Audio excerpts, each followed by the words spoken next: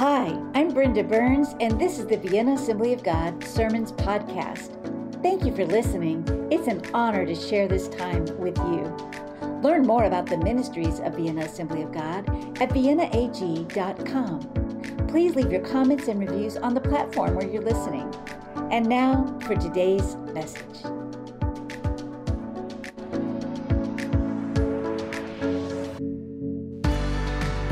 Keep the lights on. Today's focus is going to be on the kingdom of God is near. And we're going to look at a couple of passages, one in the book of Matthew and one in Isaiah, which is what Matthew is quoting. And so we get to see this passage both after Jesus had come and as it was prophesying him coming. So first I want to read the passage from Matthew chapter 4, and we're going to start at verse 12. And it is referencing, verse 12 is talking about John the Baptist. So you'll remember last week we were in John chapter 1, and it talked about how John the Baptist was not that light, but he was a witness to the light. And we get to see John again here in verse 12. Matthew chapter 4. When Jesus heard that John had been arrested, he left Judea and returned to Galilee. He went first to Nazareth, then left there and moved to Capernaum, beside the Sea of Galilee, in the region of Zebulun and Naphtali. This fulfilled what God said through the prophet Isaiah. In the land of Zebulun and Naphtali, beside the sea, beyond the Jordan River, in Galilee, where so many Gentiles live, the people who sat in darkness have seen a great light. And for those who lived in the land where death casts its shadow, a light has shined. From then on, Jesus began to preach, "Repent of your sins and turn to God, for the kingdom of heaven is near." And let's look in Isaiah chapter 9. This is what Matthew was quoting. We will read verses 1 through 7. Isaiah writes, "Nevertheless, that time of darkness and despair will not go on forever." I just want to stop right there a minute and say to you, this is God's word to us right now as well. This time of darkness and despair will not go on forever. It's never in God's plan for the despair to last forever. The light is coming. Carrying on, the land of Zebulun and Naphtali will be humbled, but there will be a time in the future when Galilee of the Gentiles, which lies along the road that runs between the Jordan and the sea, will be filled with glory. The people who walk in darkness will see a great light. For those who live in a land of deep darkness, a light will shine. You will enlarge the nation of Israel, and its people will rejoice. They will rejoice before you as people rejoice at the harvest, and like warriors dividing the plunder. For you will break the yoke of their slavery and lift the heavy burden from their shoulders. You will break the oppressor's rod, just as you did when you destroyed the army of Midian. The boots of the warrior and the uniforms bloodstained by war will all be burned. They will be fuel for the fire. For a child is born to us. A son is given to us.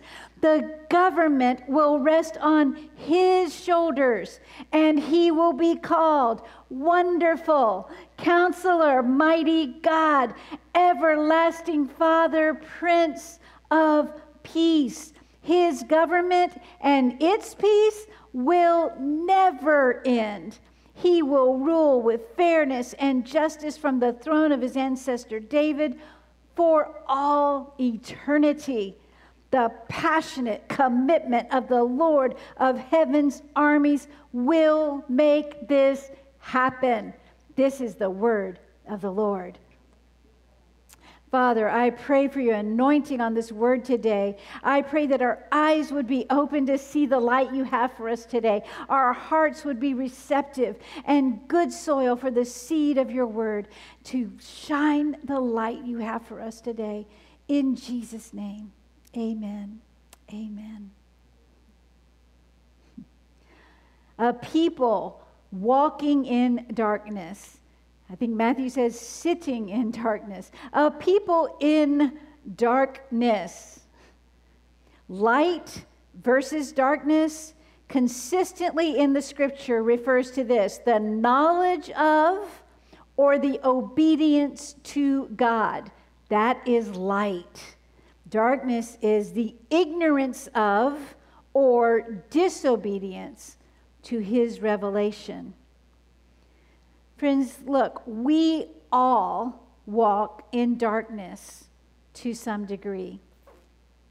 We know that Romans teaches that all have sinned and fallen short of the glory of God. We are all in need of a Savior. And we also, even as people of faith, are going to perpetually need the light to overcome the darkness and to help us see our way. This is not a one and done. This is not, I received Jesus as my Savior, I know he's the light, but then we just move on without needing to access that light, without needing to pull away the layers of things and shadows in our life that would hide the light or diminish the light. It has to keep happening. The psalmist said, your word is a lamp for my feet, a light for my path. We've got to understand we all need that light.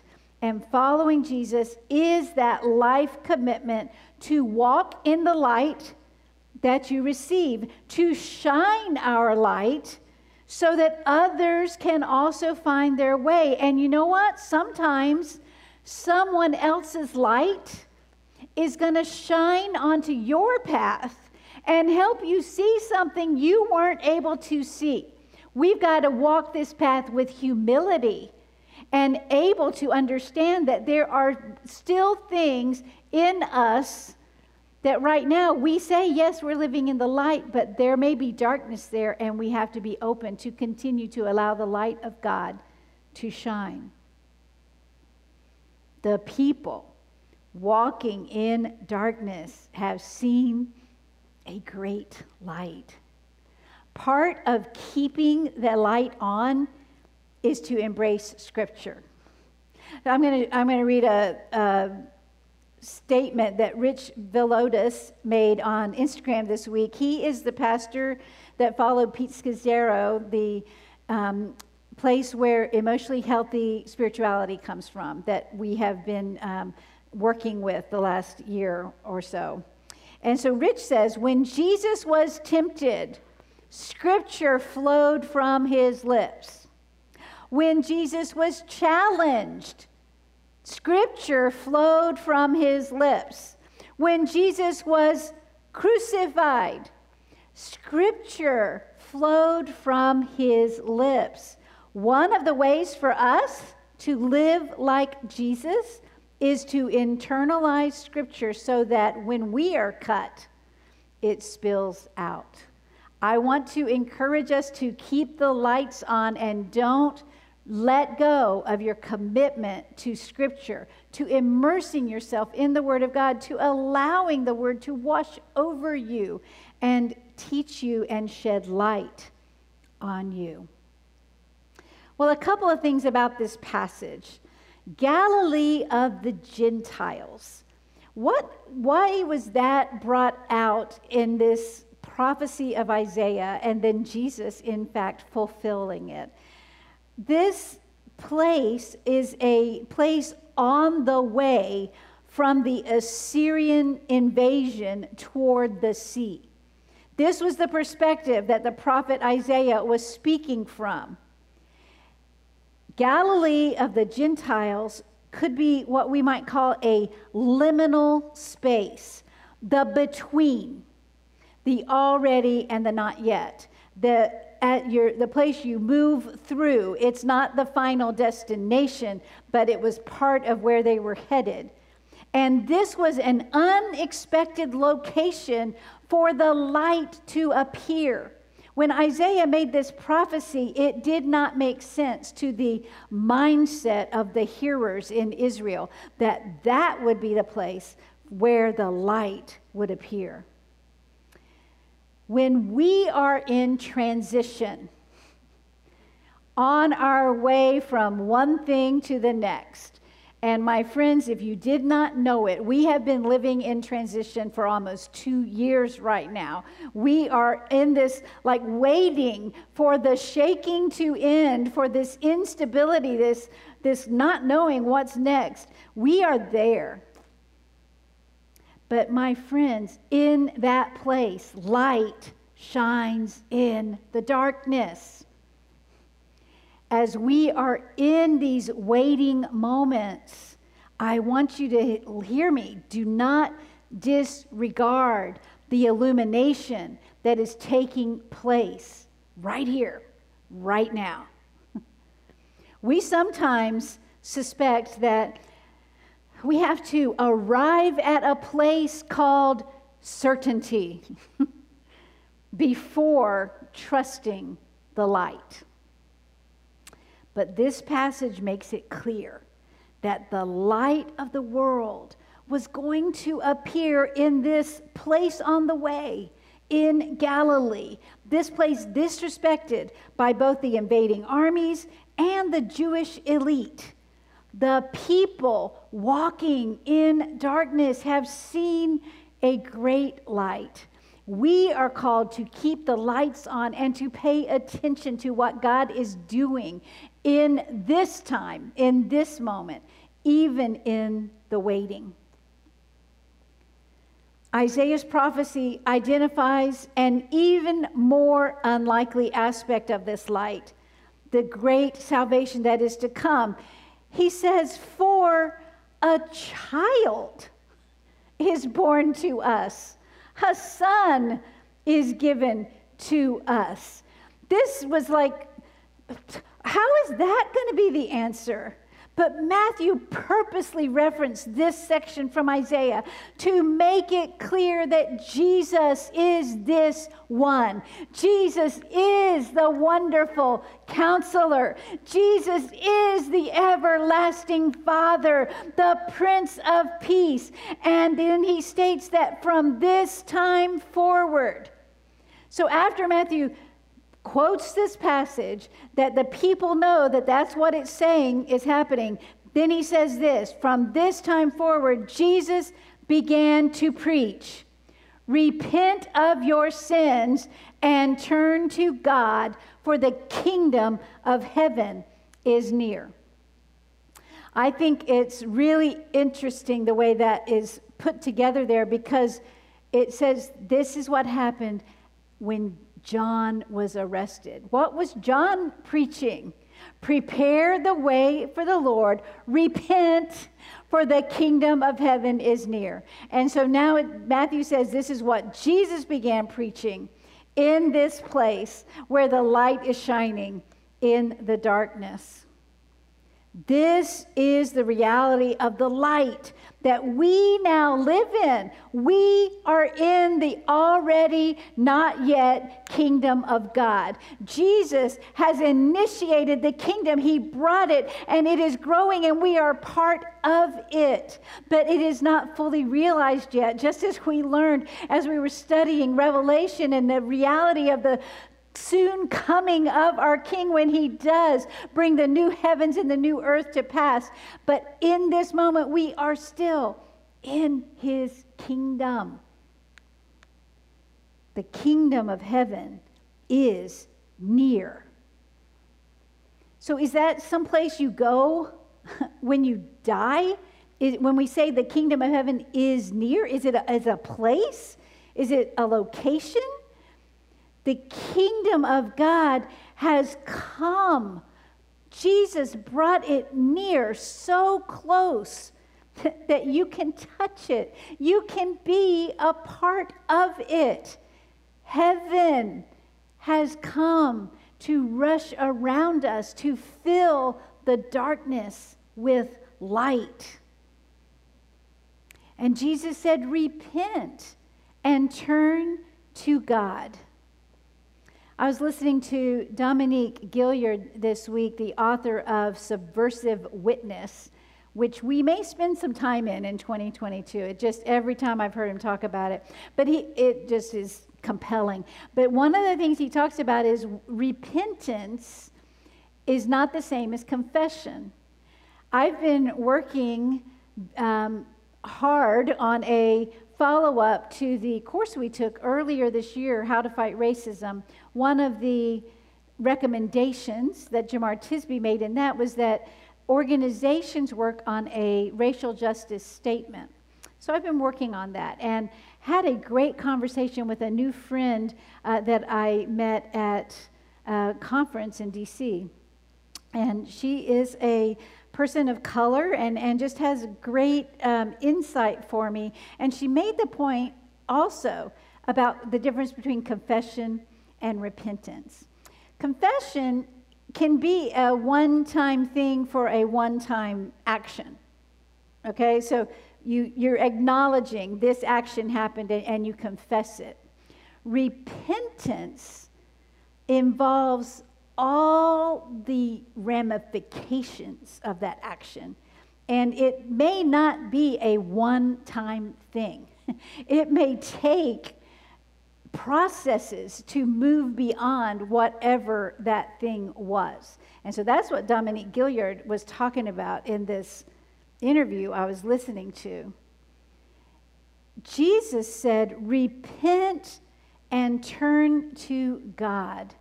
I want us to encourage ourselves in the Lord regarding that word repentance. It's a word from Jesus. It is a word of light. It is a word of the kingdom coming near.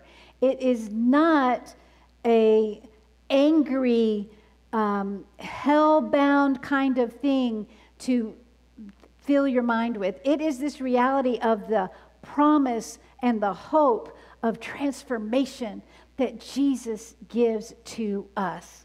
What does it mean to repent? Change. Change your mind. Change the way you see the world. Change your priorities. Change your direction. Turn to God. Change your dependency. Who do you trust in? This is why I'm saying it's not necessarily a one-time thing, because we get tested on it and we have to keep turning. Just like swimming against a current, you have to keep moving against it to continue to turn to God.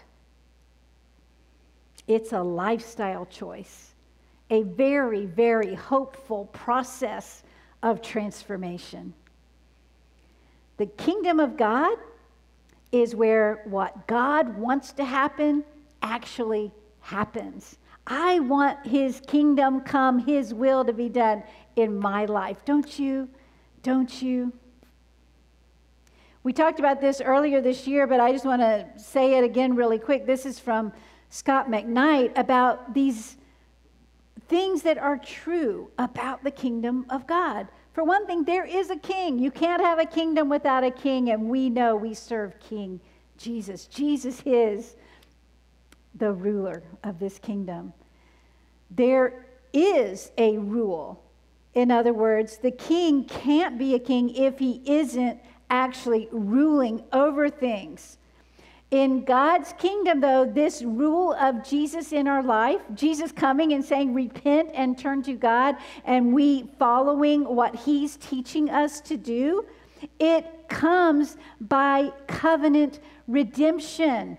He laid down his own life for us, as we just remembered through communion. It is not a matter of line up and do these things, and then maybe you can be a part of the kingdom. No, he has given his life, shed his blood, given us his covenant, and then we are in his kingdom and walk according to his rule.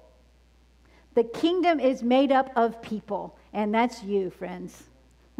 You are a part of the kingdom of God, the redeemed people. And we are ruled by King Jesus. And there is law. There are ethics and patterns for what it means to be in this place where what God wants to happen actually happens. In the Old Testament, God gave the law through Moses, and then Jesus taught kingdom ethics. For example, in the Sermon on the Mount, throughout the Gospels, we can see the teachings of Jesus. The followers in the early church continued his teaching. We are transformed as we allow the Word of God, this part of keeping the lights on, to be in our life. And we are shining the light against the darkness as the knowledge of God grows in us and our obedience to it, that repentance, that moving against the grain of the world and towards God. And then finally, there's land. The story of God's people, Israel, can't be told separated from the promise of the land. But what did Jesus do when he brought the kingdom to pass? He said, the temple is himself. He is the one greater than the temple. And then that we are temples of the Holy Spirit. The embodied followers of Jesus are the land of the kingdom. And that is how the light moves forward. We are mobile and we carry the light, and we've got to keep the light on. We've got to do it. So last week we grounded the reality of this life, the light, in the truth of God as creator. This week we grounded in the truth of God as king. Jesus initiated the new covenant, and the kingdom of God is near. We are called to be witnesses of this light as the temple of God, taking the kingdom with us everywhere, shining his light. We have to keep the lights on, friends. So what is that going to look like in this moment, in this in-between, where sometimes it just seems like we're all stumbling. We're all trying to find our way. I talked about last week how the things that are true stay the same even when the lights aren't on, even when we can't fully see it.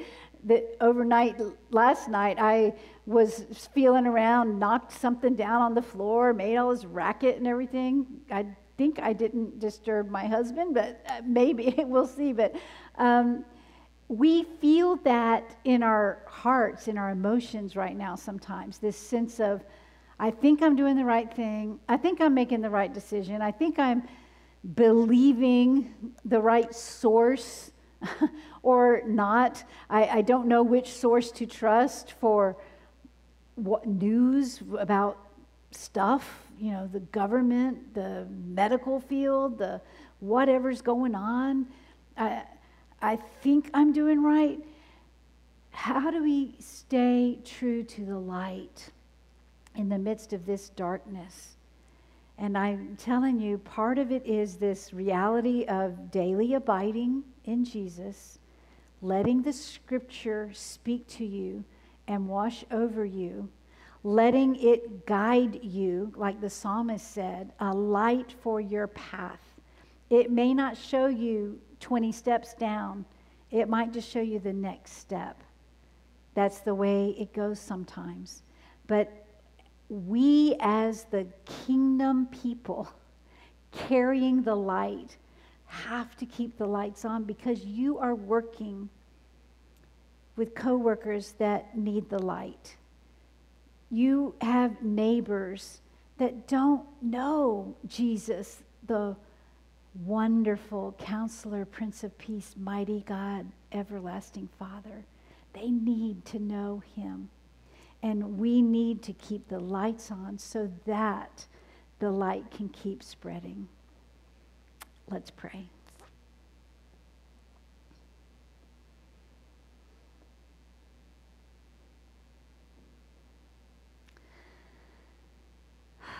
Father, we want that moment of peace in our lives.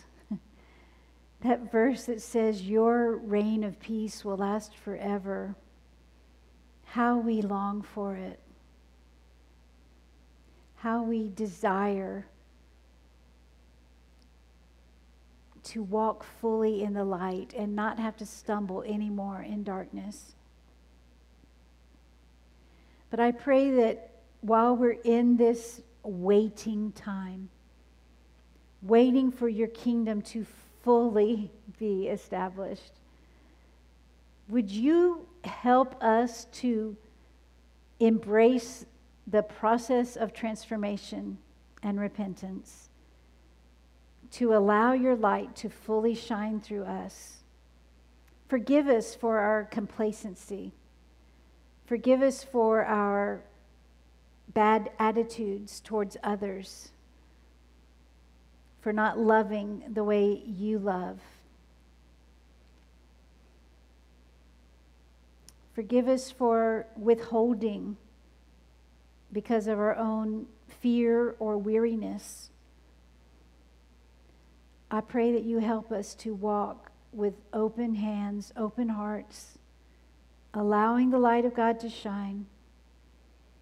I pray for our missions family that are in many different scenarios around the world, working diligently to bring the light to very dark places. Would you support them, refresh them, lift them up, give them favor? I pray for each one here today that have dark situations facing them this week, whether it's at work, whether it's with family, whether it's in the neighborhood. And maybe it's hard. It's hard to enter that space fully open. God, I pray that your light would go before them, that your favor would be in that place, that you would soften the hearts that they'll be encountering, that the light of God could penetrate there, God. In Jesus' name. In Jesus' name. Pray for those in school, that you would find ways there for your light to shine.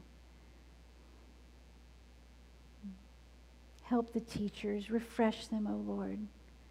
All the school workers, let them know your love and show us ways that we can share that love, Lord. In Jesus' name. In Jesus' name. Amen. Amen.